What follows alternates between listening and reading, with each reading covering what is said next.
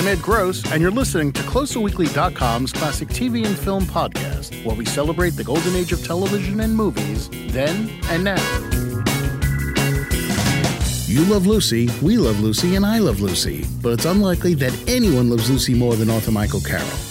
His books on the subject include Lucy A to Z, the Lucy Book of Lists, the Lucille Ball Quiz Book, Lucy in Print, and the comic DNA of Lucille Ball. Any way you slice it, that's a whole lot of Lucy. But the thing about Lucille Ball is that for most people, her career starts and stops with I Love Lucy, the classic 50s sitcom. What few realize is that prior to that show, she appeared in over 70 films and her own radio series. In this installment of the podcast, Michael provides some background on Lucy, explaining how she began her journey as an actress and revealing the road she took to I Love Lucy. In talking to you about Lucy, I'd love to get a sense of, sort of what her early life was like. Before, she decided, oh, hey, I'm going to be an actress or, that sort of thing. What can you tell me about the early Lucy? Lucy's early life was very tragic, which was, I guess, was a lot of many people who became very well-known comedians. Yeah. Her father was a telephone lineman, her father Henry, and he dragged the family out to all these weird places like Montana to go with his job. And then he died when she was 3 years old. And it was an event that really scarred and colored most of her life. Because after that, her mother, Dee Dee, had to take care of the family. And it was her and her brother.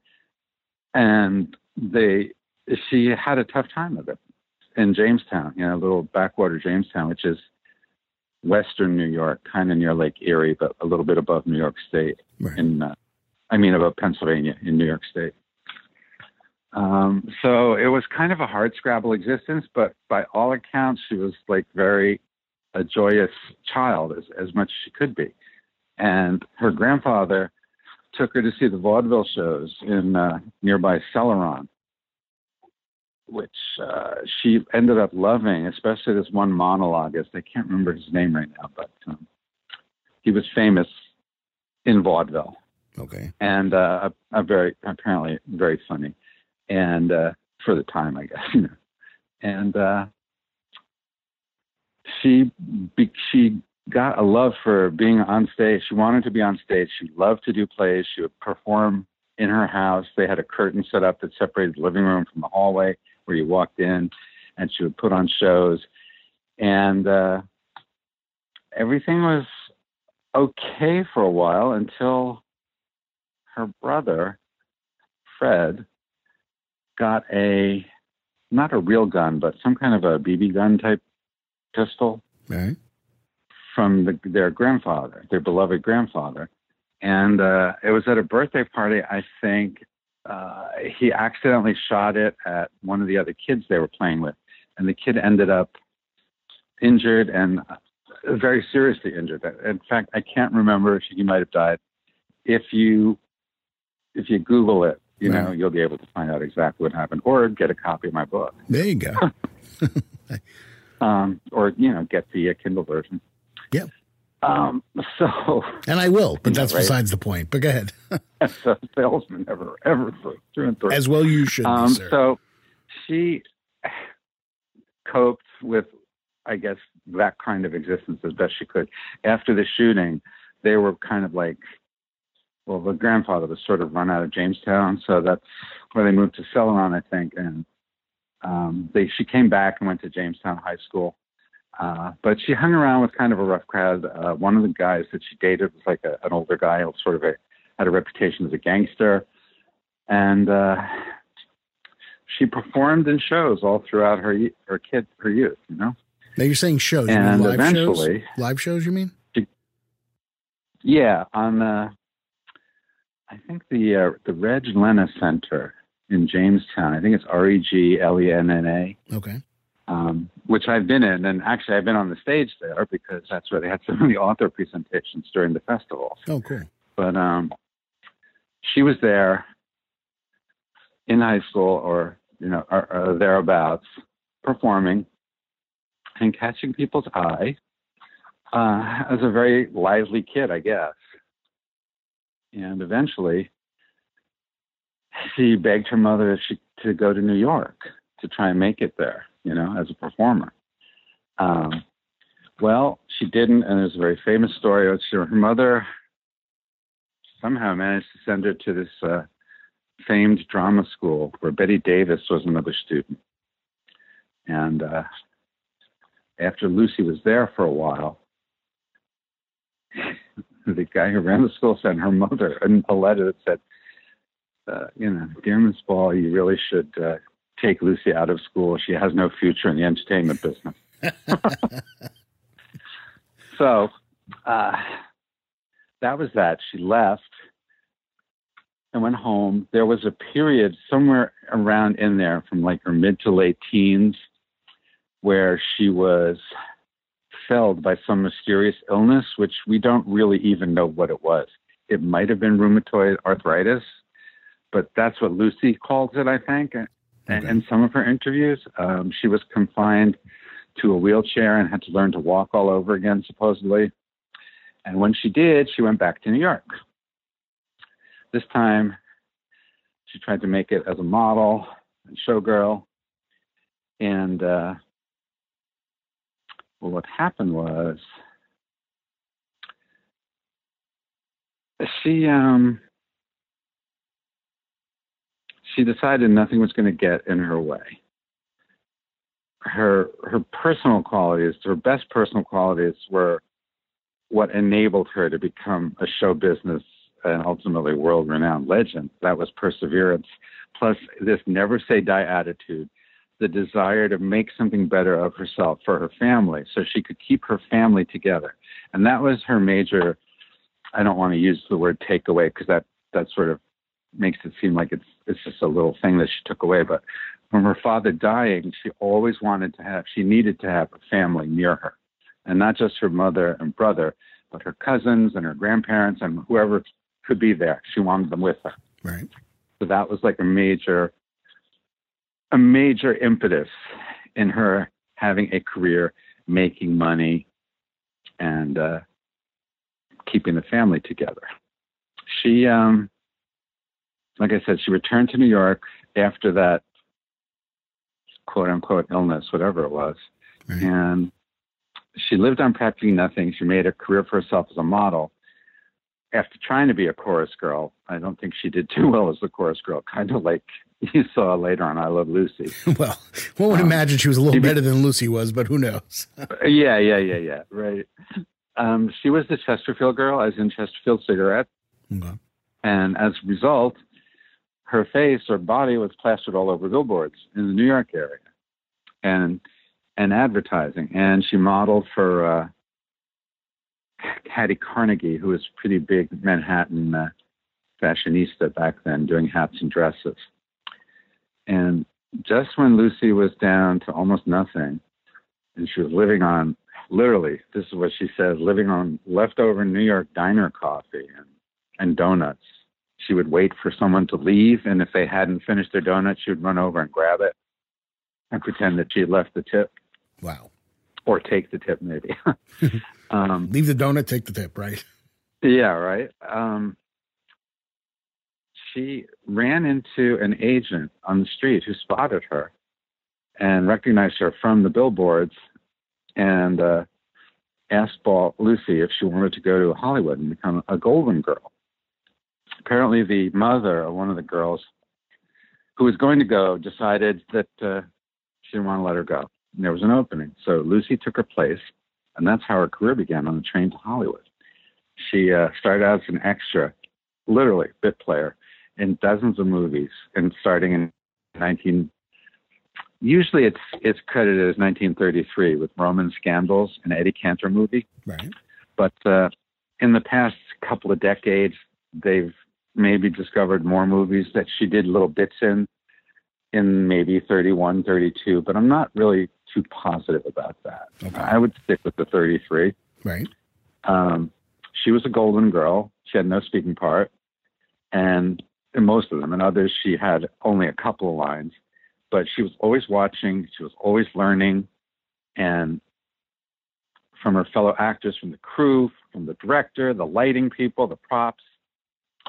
Early on, this is the legend, in Roman Scandals, which was, if not her first, one of her first films.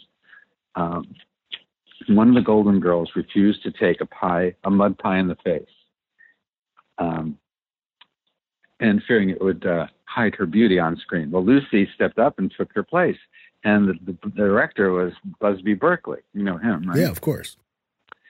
And so Busby is said to have told Eddie Cantor, the star of the movie, to get that girl's name. She's the one who's going to make it. Wow. And in fact, it was true, because there's, well, you can't deny that Lucy's natural beauty at that time was her ace in the hole. The Hollywood is, and always has been filled with beauties, ready for their close-up. Right. But never before Lucy had a comedian combine beauty and slapstick comedy as effectively as her. So her bit parts in movies turned into smaller roles, then supporting parts, and then starring roles in the late 30s in B pictures. She became known as Queen of the Bees. Along the way, she began showing some real talent, and eventually she was with RKO after Goldwyn. And she had her own series called Annabelle. She played Annabelle somebody. I can't remember the name of the character, but a kind of a dizzy actress whose press agent was always getting her into trouble. And the press agent was played by Jack Oakey, who was a friend of hers, lived near Lucy at one point when she and Desi bought their ranch later in the 40s. Right. But after the second movie, which was a success in the late 30s, he apparently asked for a salary that was commensurate with the budget of the picture, because he was a better-known star, and so they couldn't make any more, which was okay, because by then Lucy was getting small, not small, but important parts in movies like Stage Door with Katharine Hepburn and Ginger Rogers and Eve Arden. That was probably Lucy's best early movie. And from there, in a couple of years, she was making Dance Girl Dance with Maureen O'Hara in 1940, I think, where she played Bubbles, stripper. It was about two women, and it was directed by Dorothy Arzner, one of the first female directors in Hollywood, right? And also a lesbian, which is neither here nor there, but I think it's fascinating. Okay, especially at that time, yeah. Yeah, Dorothy directed her and Maureen O'Hara in a story about these two girls, let's say, or women. They used to call them girls, all of them. You know what I mean? Yeah. I don't mean to be offensive to anyone. These two young women who wanted to be dancers, but Lucy's character, Bubbles, basically just wanted money, whereas Maureen O'Hara's character wanted to be a ballet dancer. And Bubbles ended up being more famous as a stripper after she left the group that they were part of. And Maureen O'Hara ended up being her stooge on stage in vaudeville. It's like she would come out and try and do ballet, and the audience would laugh at her. And then Lucy would come out and do her strip, and they would like, woohoo, yeah, yeah. It was a very interesting script for 1940, and directed by a woman and starring these two strong women. It was put in the National Registry of Films, I think in 2007. Wow. It is considered an important movie. So that was 1940. And by 1942, she had starred in maybe her meatiest dramatic role with Henry Fonda. The Big Street is what it was called. It was a hokey Damon Runyon tale of Broadway and kind of the lowlifes there. And Lucy played a kind of a nasty singer. Okay. And she went with a gangster. Henry Fonda was a busboy at her club who was in love with her. Lucy ended up getting shot by her gangster lover and paralyzed. And so Henry ends up taking care of her. And at the very end, because she always wanted to go to Florida, God knows why, but the sun, I guess, the sand, whatever, he takes her in a wheelchair, okay, all the way from New York to Florida. I mean, it's a really sentimental, hokey kind of film. And then they have one last dance in one of the clubs. He sets her up on the beach, and she pretends to be beautiful and whatever, a star, and she is, but she's dying, whatever. Right. So she ends up gasping her last breath in his arms when they're dancing. But it got her a lot of notice and good reviews. And to the extent that MGM noticed, and they signed her in 1942. And for her first or second movie there, they changed her color, her hair color. The guy who was the hairstylist at MGM, and again, the name is escaping. So Sidney Guilaroff, that's Guilaroff, I think. He was pretty famous all through the 30s and 40s, he was the first hairdresser, so to speak, to get screen credit. He's responsible for a lot of the famous women whose hair you may know from the 40s, including Lucy. And he said something like, her hair may be brown, but her spirit's on fire. So let's make her a redhead. And he came up with some crazy combination, blazing red. And the first couple of movies she was in were both musicals. Best Foot Forward in 1943, I think. She replaced a pregnant Lana Turner. And that was a college movie with lots of music. And Lucy plays this actress who comes to be the date of one of the boys at this military academy. And it's a really cute little movie. But she looked beautiful in color. In fact, she was voted by the Hollywood Cruise that year. They nicknamed her Technicolor Tessie because she photographed so well. What a name, Technicolor Tessie. Oh my God. Right? But MGM didn't know what to do with her either, a beautiful woman who was very funny. And so she ended up sitting around a lot, waiting for the next picture. The only good thing that came out of that was people like Buster Keaton and Harold Lloyd were also sitting around there doing nothing. And Buster Keaton, for example, schooled her on how to use props. And Harold Lloyd is one of the greatest comedy directors in the world, so I'm sure she got a ton of tips from him about being in front of the camera.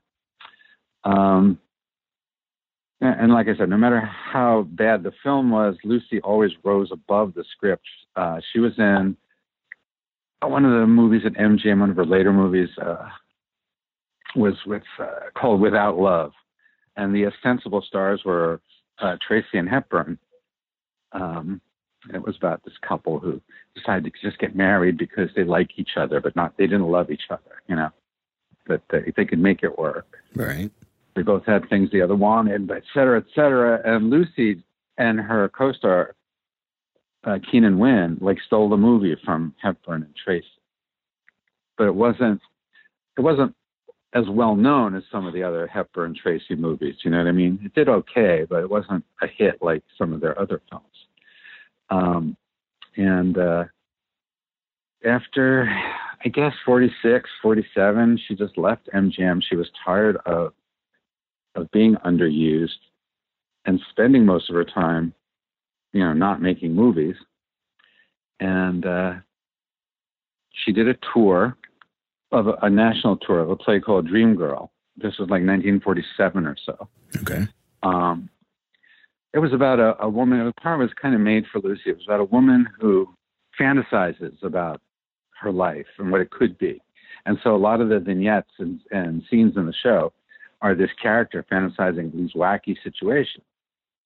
And it was a big hit. And more importantly, it made Lucy realize that she responded best in front of an audience, a live audience. And when she was done, the feedback that she got, the laughter, the applause, whatever, that's what she liked the most, much better than making movies. Right. So when she came back from the tour, she was popular enough. CBS wanted her to do a radio show, which she did. It was called My Favorite Husband. And that's where Jess Oppenheimer, the writer, producer, ended up at I Love Lucy, and Bob Carroll and Madeline Pugh, the writers. That's where they all came together. They were in charge of that show, which used to be, before Lucy, was a vehicle for Fanny Bryce, I think. Oh, wow. Which is, or no, maybe it was Oppenheimer had written for Fanny Bryce, his Baby Snooks. Okay. So it kind of makes sense when you realize that the character of Lucy was so childlike in her, reactions and the situations that she would get into, So maybe some of that was taken from Baby Snooks. I don't know, because I've never seen or watched anything of Baby Snooks. But right. You got the same guy doing it, so there had to be some connection, I think. Yeah, you would think so. Anyway, My Favorite Husband became a success on radio. It ran for 3 years. And then, of course, they wanted to take it to that newfangled medium, television. And Lucy was okay with that. She had appeared a few times in the late 40s, early 50s on TV, just as a guest star. But she insisted that Desi play her husband, and he didn't on the radio show. And because what was happening was she was in Hollywood, he's touring with his band all over the place. He had a reputation, as you may know, for catting around. Yeah. And it was true. And Lucy wanted him home with her in Hollywood.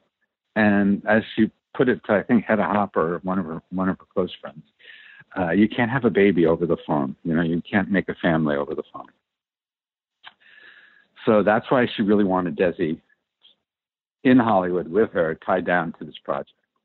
And CBS wasn't sure that the public would accept Lucy, this all-American girl, redhead, as the wife of a Cuban guy. And Lucy's response, then Desi's response was, well, we're married, in real life. Yeah, right. So it does work. Yeah, right. They didn't care. And so Lucy and Desi took it upon themselves to tour the country in a vaudeville type of show that went on before movies and stuff on the stage. Right. And just to prove how popular they were as a duo. And that's where they worked out a lot of the routines that came out, ended up being used on the first couple of seasons of I Love Lucy. But yes, they were a success. And CBS said, okay, Desi can do the part. And then there was a little bit of a thing over filming versus kinescopes. Right. Kinescopes, they used, you know what they are, right? They used to film but the quality was horrific. Yeah. And Lucy and Desi wanted to film it. And CBS said, no, we're not paying for that. And Lucy and Desi said, okay, we'll pay for it, which ended up being one of the smartest things they ever did, because eventually they sold them the reruns back to CBS in the mid to late 50s, like 55, 56, for like $5 million or so. Which was a tremendous amount of money back then. Yeah. And they invented the rerun, basically. Yeah. And Desi, who turned out to be a programming genius, developed, with the help of Carl Freund, the Oscar-winning director and photographer who had worked with Lucy in the movies a few times. She asked him to come, or they asked him to come, and between them all, they developed that 3-camera system, right, which their film editor, Dan Kahn, used to refer to as the 3-headed monster. So it was 3 different cameras all rigged to work together, one catching a close-up, one catching a medium shot, one catching a long shot as they were filming, so that they could just cut all the best shots together whenever they needed, Right. That also was a total innovation for a sitcom at that point in time. So I Love Lucy went on the air and became a huge hit almost from the get-go. It was number 3 its first year, and then it was number 1 for 4 out of 5 of the other years that it was on. The only time it wasn't was when the $64,000 Question took the number 1 spot for 1 year, like in 55 or so. And the rest is history. I was just thinking that phrase. Now, I do have a couple of questions on the areas that you've talked about already. Sure. One of them, now if I can only read okay, you point out the thing about her, like, taking donuts or leftover donuts or tips or whatever it may be. And yet at the same time, she had all these billboards up and all that. So why was she so destitute when she had like billboards with her picture up there and everything, and she was doing all this modeling? That's a good question. Probably part of it was that she sent everything home to her mother, so that they could live. Okay. But honestly, I've never really been asked that question before. Well, look at that. And because seriously, if your face is all over the place, what the hell are you begging for? So that's what I'm getting. Right. Well, you see, here's the thing. I don't really know what that means to have been a Chesterfield girl, right, back in late 1920s. Oh, sure. And just how. And it was the Depression, right? Say again? There was the Depression in there somewhere, right? So. Well, yeah. So. Yeah, right before she got to Hollywood. So, that was part of it, obviously, too. Yeah. The other thing is, it seemed like Hollywood was intent on selling her as this serious and sultry actress. And now I have to tell you, and I haven't seen a lot of her pre-Lucy work, but in any photos I've seen, I can't look at her and think of her as sultry and serious. I just can't. I think of I Love Lucy. It's kind of like Leslie Nielsen after Airplane came out, right? You could no longer look at him as anything but a goofball. Right. So, it's interesting. And I totally understand that. I can do it because I am so immersed in her life that I know what she was doing. Like if you were to watch The Big Street, one with Henry Fonda, right, you'd probably sit there laughing through it. Oh, you know, like, oh my God, this is like, it's what the term melodrama was invented for. You know what I mean? Like so like dramatic, it's over the top and it becomes funny. Yeah, totally. Yeah.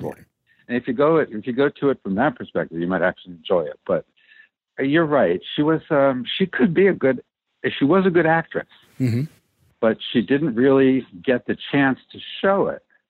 The Big Street was one of the few times, and Dance Girl Dance also. That wasn't really a comedy.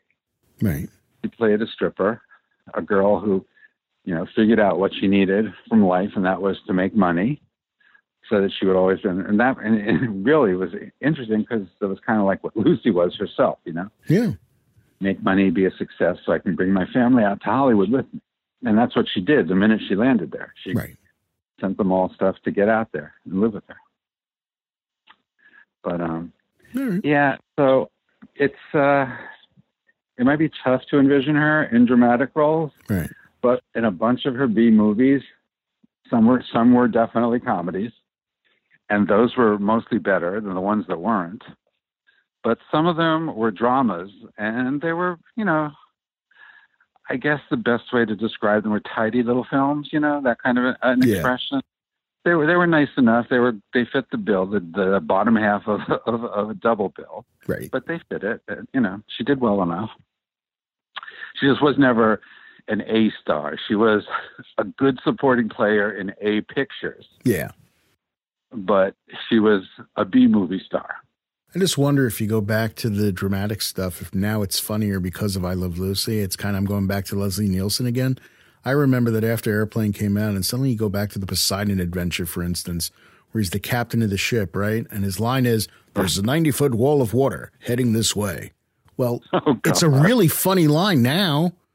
Because when you put it that way, I honestly, I haven't seen the Poseidon Adventure in years. So, but anyway, trust me, you're right.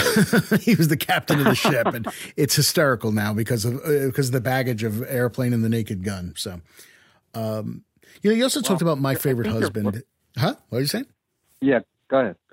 I'm sorry. If I interrupt you and you have something to say, please say it, because you have a lot more interesting things to say than I do. So.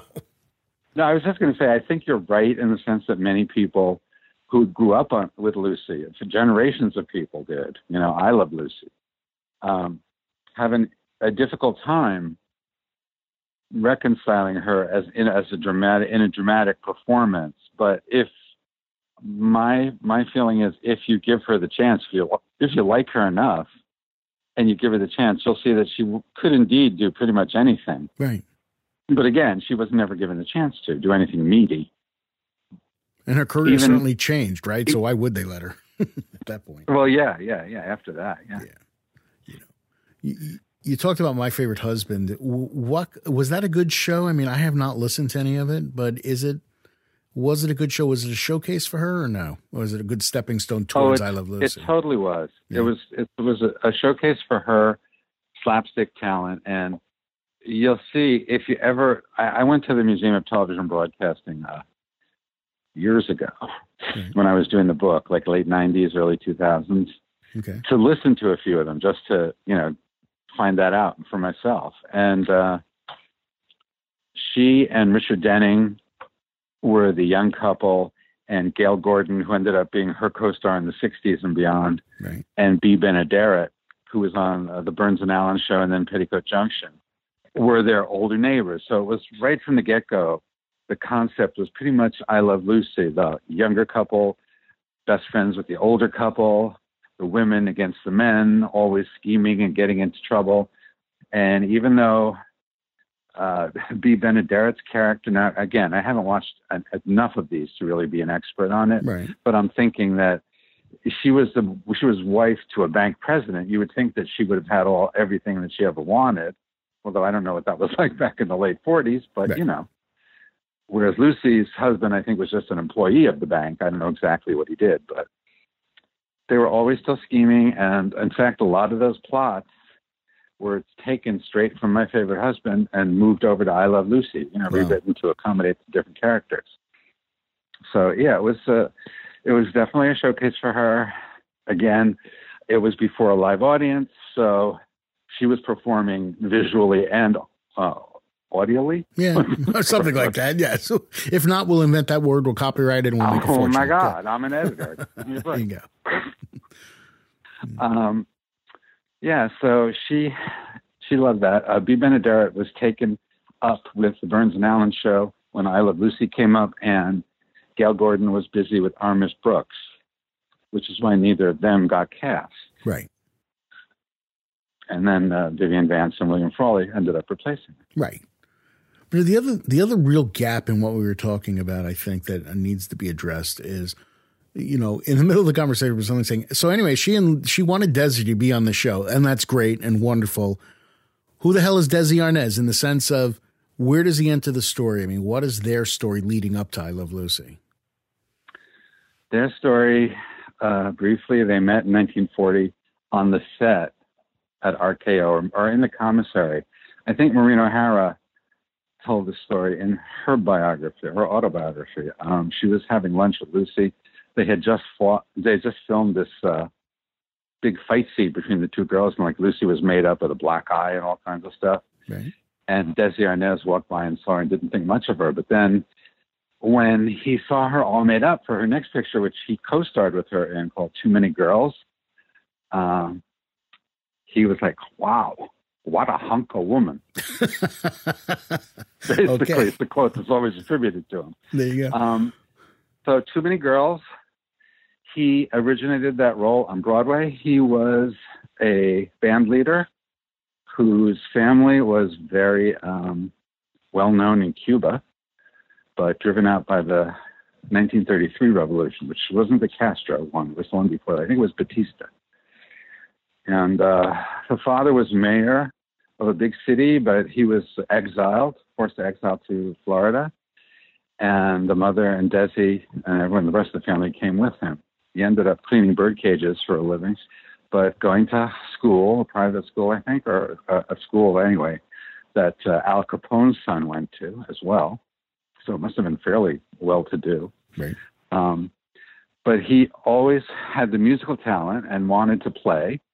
And eventually he put a band together, and Xavier Cugat, who was a top band leader of the day, saw him and asked him to play with him or lead one of Cugat's bands. The big band leaders had bands that were under their names or aegis that went all over the country. This is the Benny Miller Band or whatever. And Desi ended up in New York in the late 30s playing, I want to say the Conga Club, but it was something like that on Broadway in the 40s, upper 40s. Okay. And Richard Rodgers and pretty sure it was Lorenz Hart. I'm not positive. The two that were writing this musical. It was a college musical called Too Many Girls, about football, college, and romance. And they saw Desi's act, and they thought he would be perfect for the role of Manuelito, a Cuban ball player who went to this college. He was one of the guys. Right. So he was a big hit in that on Broadway. And he was one of the few people they took to do the movie at RKO when they bought the film rights. And guess who was starring in the movie as the lead co-ed? Wait, let me think. Lucille Ball. Than Lucille Ball, yeah. So that's where they met. In fact, it's very interesting. The first scene in the movie, she's lounging out the front door of her father's house in New Mexico, I think, and the boys, 4 of the boys are there, including Desi, to try and, it has something to do with football. I don't know. You don't really need to know. I don't really need to know that, right? But it's the first time he sees Lucy, and I think he gawks, his eyes bulge out, and he might faint. I'm not sure. Something to that effect, which is pretty much what happened when he actually saw her made up in real life. So I think that's kind of funny. Yeah. Anyway, they got married soon after that. Sorry. Soon after that, not right. Shortly after the meeting. Yes. Yeah. 1940, November, December, something like that was when they got married.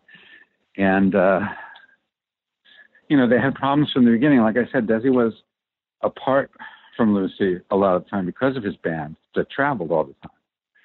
And that plus the drinking and the women and the jealousy and the arguments, they would argue and then make up and argue and then make up. And it was an endless cycle. And they, in fact, they had filed for divorce in 1944, but they vacated the divorce decree by sleeping together. Oh, jeez. So they really were heavily, totally attracted to each other. Yeah. They really were. It was a real thing, So she made him get married as Catholic, thinking that might do it, and that didn't do it. She tried to get them to work together. Now, I don't believe she tried that with My Favorite Husband, but when the opportunity came to move it over to TV, Richard Denning was a minor movie star, supporting play, whatever, maybe a lead man in beat movies. But, personal enough, he had he ended up 11 years on the original Hawaii Five-0 as the governor of Hawaii. But Lucy wanted to work with Desi, like I said, in order to have them be together, and hopefully she could have a baby. She'd had several miscarriages before that. And it was really what she wanted more than anything, right, to have a family with Desi. And they did for a while. They were happy for a while. Yeah. And we know how that went. And that'll be for the next installment of our exciting story of Lucille Ball. I spoke to Lucy Arnaz recently, and she said divorce was the best thing that ever happened to her parents. She goes, but if you ever watched the home movie documentary she made of that scene at the end where it's Lucy and Desi and their grandchild in the pool. And oh, my God. It's heartbreaking. It is. But she says it's wonderful. In her mind, it's wonderful because it showed that they loved each other. They just couldn't be married to each other. Right. She's the first person to tell you that they were the loves of each other's lives. Yeah. Even after they got divorced and remarried, both of them. And both of them had, quote unquote, successful, second marriages. Yeah. But they always loved each other. Gary Morton, Lucy's second husband, referred to Desi as his husband-in-law. We hope you enjoyed this look back at Lucille Ball, and we'll be continuing the conversation with Michael at a later date. In the meantime, please subscribe to the podcast, tell your friends about us, and give us a 5-star review. We're confident that Lucy would love you if you did so. Thanks very much for listening, and we'll see you next time.